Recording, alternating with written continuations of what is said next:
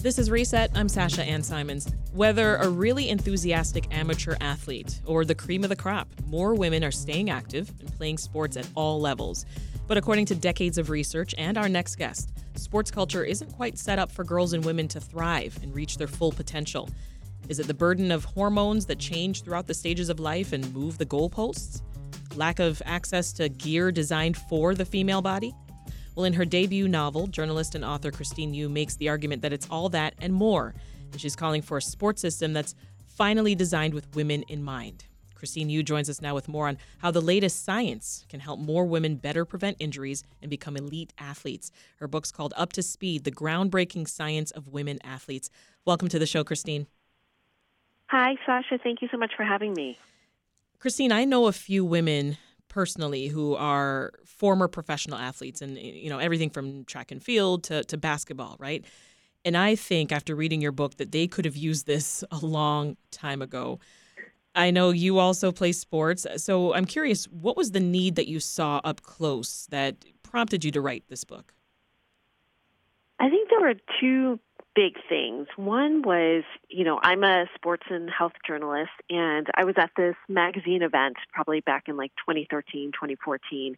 And, there were a bunch of panels, and there was a doctor there that was talking about, why women lose their periods sometimes when we are, we're very athletic or whatnot. Mm-hmm. And it's something that I had known or heard about, since I was young, but it was the first time that I heard about the actual long-term consequences of losing your menstrual cycle and how that related to bone health, and especially in a critical period like adolescence. And it was one of those moments where I was like, why don't I know this, right? Why don't I know more about how my body functions, mm-hmm. about the important role of the menstrual cycle outside of just reproduction? And then combined with just conversations I was having with athletes themselves and sports scientists, saying that, actually, we don't really know a lot about female physiology as it relates to athletic performance and health. And again, it was, not so long ago, and it was just curious as to why it is that we don't know this much about female physiology. Mm. Yeah, and I mean, you've been an athlete. You call yourself a lifelong athlete, right? You've also suffered injuries, Christine. I mean, talk more about that experience and the competitive sports that you played. Yeah, I mean, I have played sports ever since I was young. I wouldn't say that I'm a very great athlete, but it has been a very important part of my life and my identity. And I have what I've always considered an quote-unquote injury-prone body. I currently am nursing my third ACL tear, and it's always made me feel like, there's something wrong with my body, right? That there's something about my body that isn't made to play sports, right? Or there's something that's incompatible with it. And it was hard to reconcile something like that feeling with, my love for sports, my love for moving my body. And I think that in part with reporting this book and really seeing that, only 6% of sports science research really focuses on women, it helped me realize that, it wasn't necessarily all my fault or just my body's fault, but maybe there were some other things or other approaches that I could have taken that may have helped me kind of not, potentially prevent some of these injuries, right? Mm-hmm. But, have trained my body in a smarter way. So you make it clear early on in Up to Speed, this isn't simply just a breakdown of the biological and physiological differences between men and women, right? There's also a lot of overlap that needs to be studied. Yep. Talk more about that. Yeah, because so much of the research has focused on men, men make up at least 2/3 of the participants in a lot of these studies. Our understanding of what's considered, quote unquote, normal physiology tends to be skewed towards men and male bodies, right? So it skews what we think of as normal. And so because of that, that skewing, we really don't know a lot about, like I said, what's going on in women. Mm-hmm. But we're all human beings, right? There is a lot of overlap between men and women because we are humans and we share a lot of the same physiological systems, but we don't know what the nature of that overlap is or, what is unique or specific to women in and of themselves when it comes to exercise, how the body adapts to training, how we get injured, how we can get better from injury.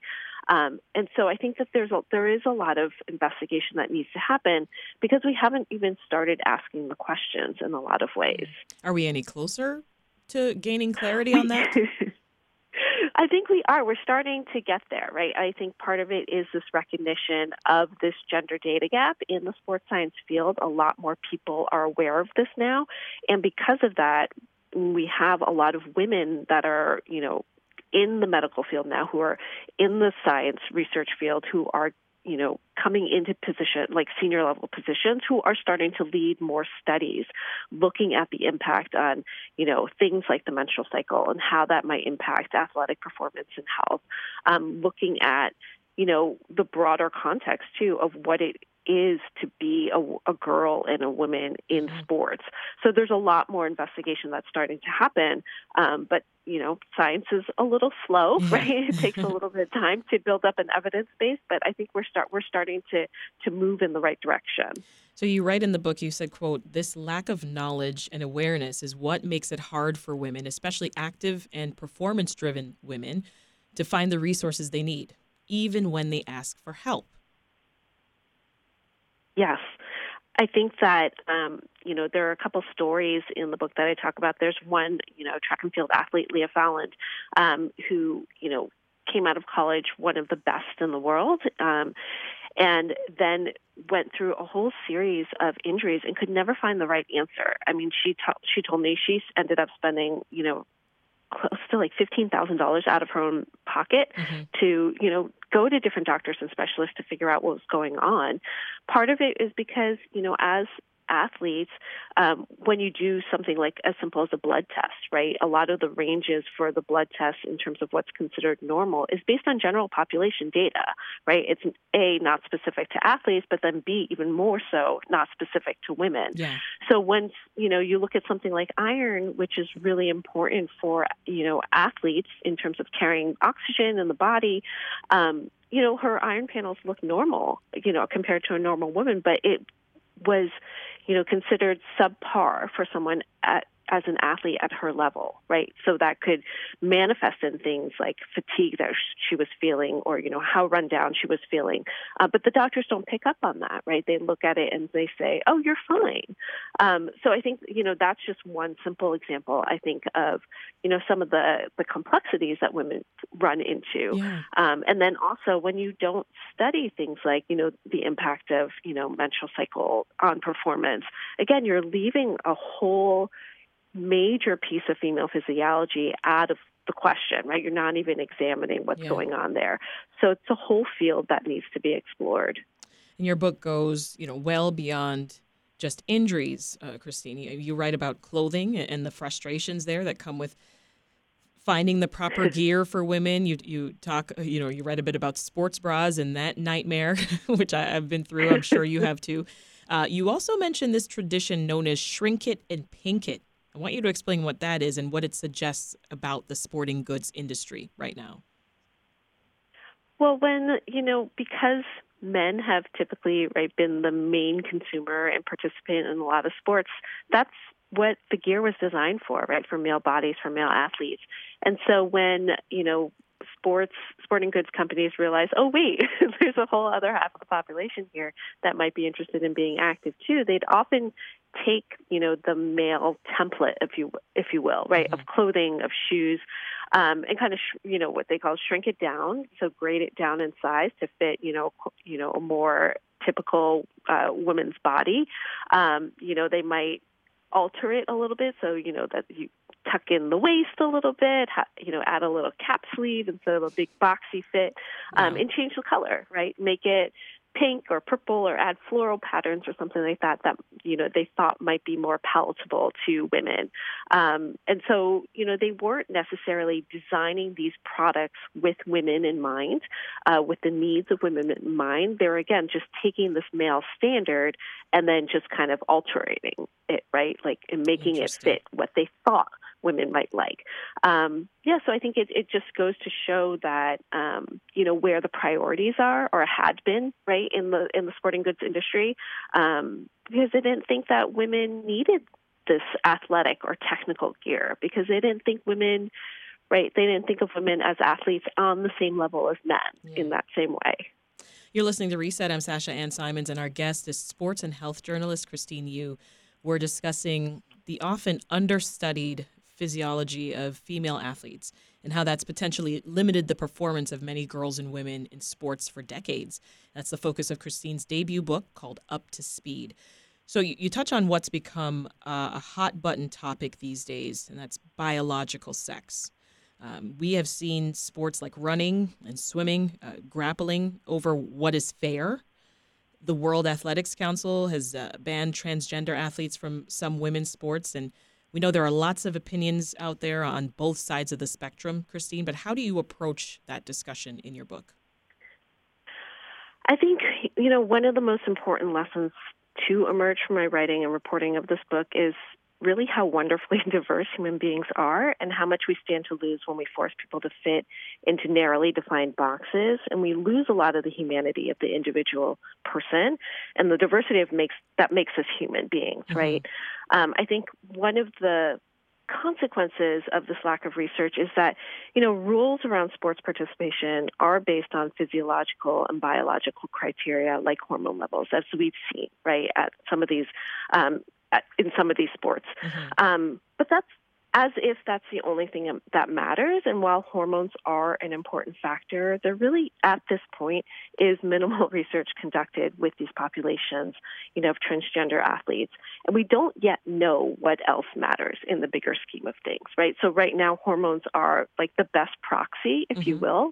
But again, if you step back, I think, and look at the bigger picture, if we're talking about only 6% of research focuses on women, right, the percentage of research that actually focuses on transgender athletes it's minuscule, right? And if we think about the number of transgender athletes that are even competing at this level, it is an incredibly small population. So again, I think at least from my perspective at this point, we're making a lot of assumptions, again, based on, incomplete knowledge, if you will, like an incomplete evidence base.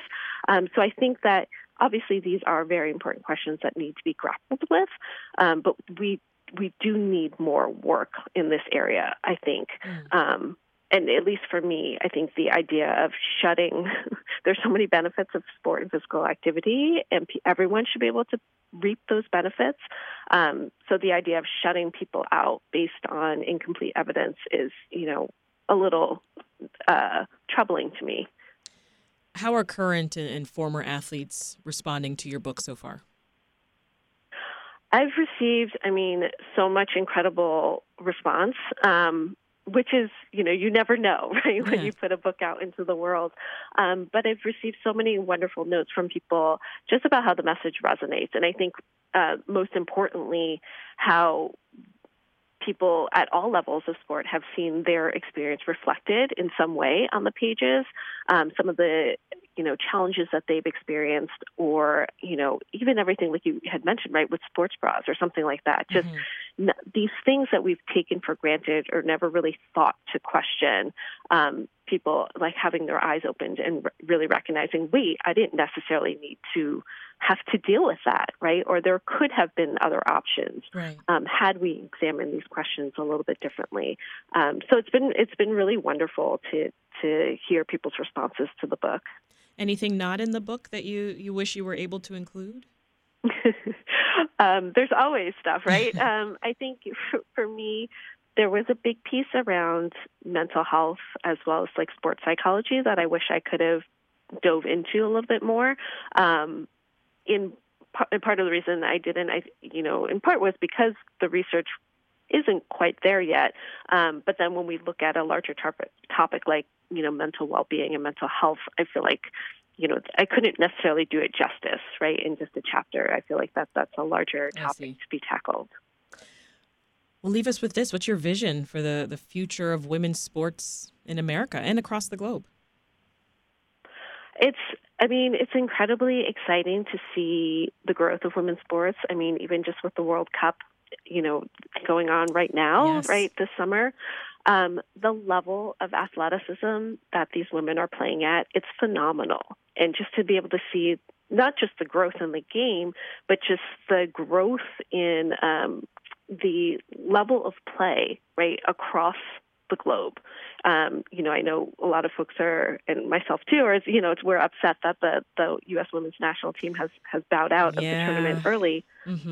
But it's been, I mean, I think, again, if you step back and look at it, just being able to see the number of countries that qualified for the tournament the first time, the number of countries that made it out of the group stage and into the knockout rounds and have progressed just so far, it's really exciting to see. And I hope that, on the back end of that, the scientists and the research community and the, sports organizations, frankly, put more resources into really building that infrastructure that will help support these athletes perform and stay healthy for the longer term. Christine Yu's debut book, Up to Speed, The Groundbreaking Science of Women Athletes, is available now wherever books are sold. Thank you so much. Thank you for having me, Sasha.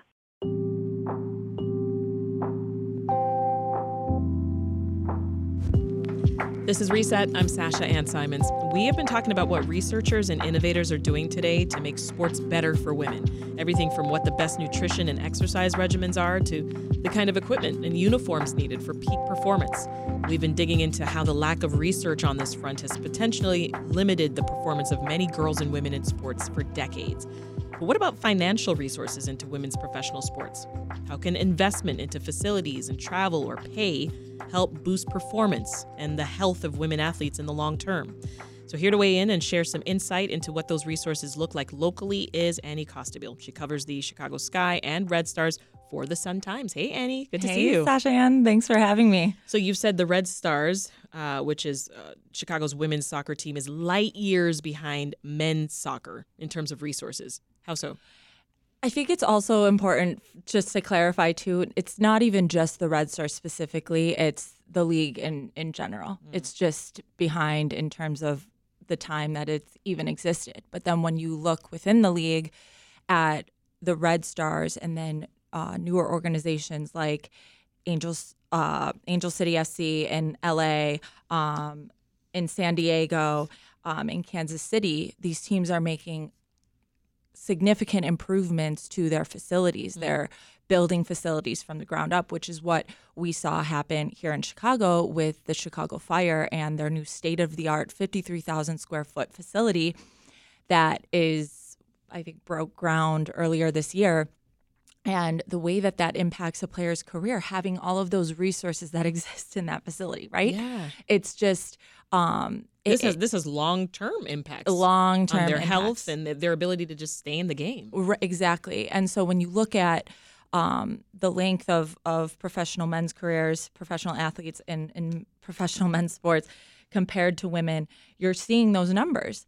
And so when you look at the Chicago, again, talking about Chicago Red Stars specifically, the Fire are going to have multiple practice fields in this facility, state-of-the-art equipment.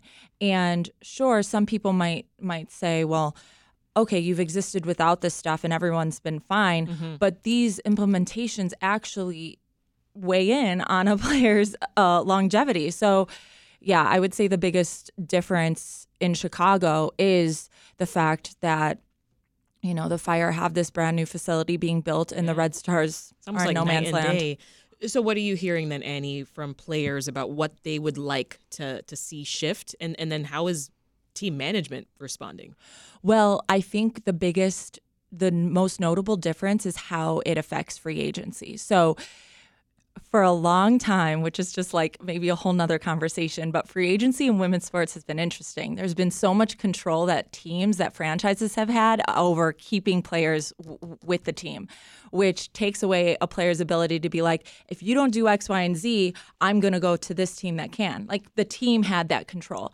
And now that's shifted in both leagues for a multitude of reasons. And we saw with the Red Stars, multiple players left for other organizations. And there was a whole lot going on behind the scenes. You had me on, multiple times over the last year and a half to talk about issues going on within the turmoil there. Exactly. So that played a role as well. But when you're seeing where these players are going, again, to Angel City FC, Kansas City Wave, San Diego Wave, that's not by accident. They're going to places that are going to ensure that they are going to be taken care of as professional athletes investing should be. in them. Well, let's look at another local women's team, the Chicago Sky, right? Because on the other hand, this team does have more updated facilities, right? Well, it's not exactly that they have updated facilities, but they've brought in, they've invested in different training. Gosh, what's the word? Facilities? Not facilities. They practice out of. Sorry, I'm stumbling over my words today. I got in on a morning flight. You just got in off I'm a mess. Of a flight. But no, they practice out of Saks Recreation Center in Deerfield. So it's a public gym. Yeah. But you and I could go work out there if we were members. But they've invested in things like a state-of-the-art treadmill that helps with recovery, an Ultra G treadmill it's called. So different training tools that can kind of travel with them, that they can use at the facility, but they don't necessarily have their own. They don't have their own facility. I'm just trying to wrap my mind around why the discrepancy then between the two teams, or what's at their disposal, and if that reflects towards differing attitudes between soccer and basketball. So the differing between the NWSL and the WNBA, or between the Bulls and the Sky? No, between the WSL and the WNBA. Yeah. The two women's teams. So also it's time, right? Like the WNBA was born in 1996, and the NWSL is 11 years in. So it's that time, and then it's also the investment that's been made with various franchises in the WNBA as being part of the NBA franchise in their town, right? So there are a number of WNBA franchises that are owned under the same ownership group as their NBA counterpart, and that's played a role also in these different facilities and amenities that have been made available to players over the years. If you look at the Phoenix Mercury, BG's there, Diana Taurasi's there, like they've always had a slew of amenities and just a facility, resources available to their players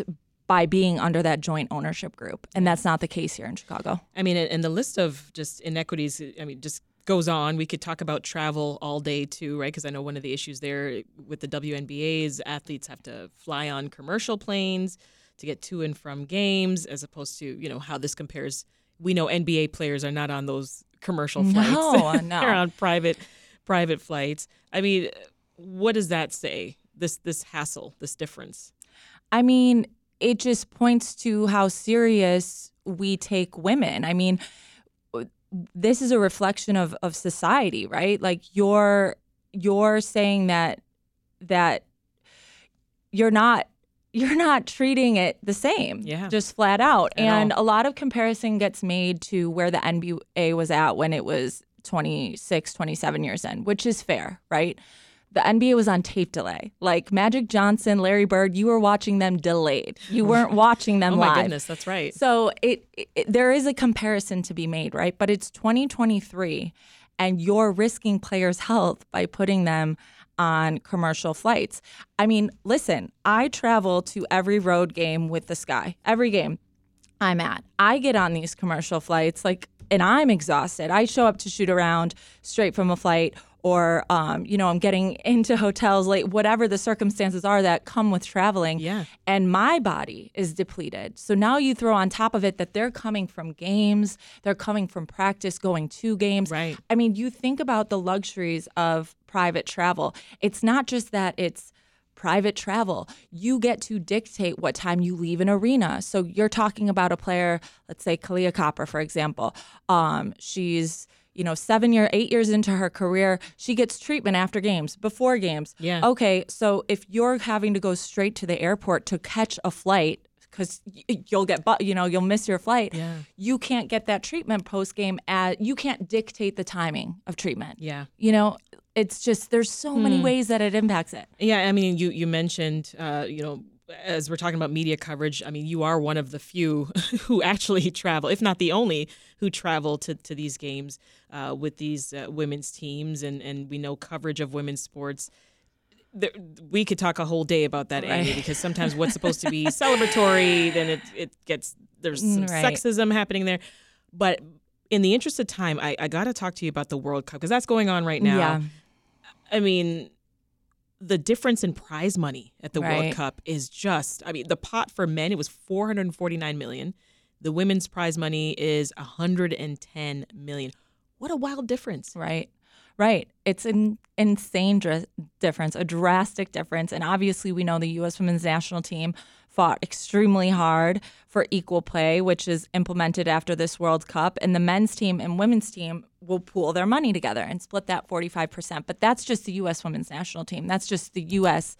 Both men's and women's national teams. So when you're talking about other national teams, that's not being applied to everyone. So that fight, though, has been acknowledged by other women's national teams as a step forward for all teams because everyone's paying attention to that, right? Like they're fighting, although it's only impacting them right now, that could potentially impact other teams in the future, right? Yeah. But when you're looking at that drastic difference, it's again, like it's a blatant example of men are better, quote unquote, than women. And that's not the case. Like, we know that's not the case, but you're saying it's the case with these numbers, with this investment. So another one of those cases where it's like we've come a ways, but there's still a ways to go. So far to go. And I do have to just say Kareem Copeland from the Washington Post is the other beat writer who travels with a WNBA team as a national beat writer or a team beat writer. So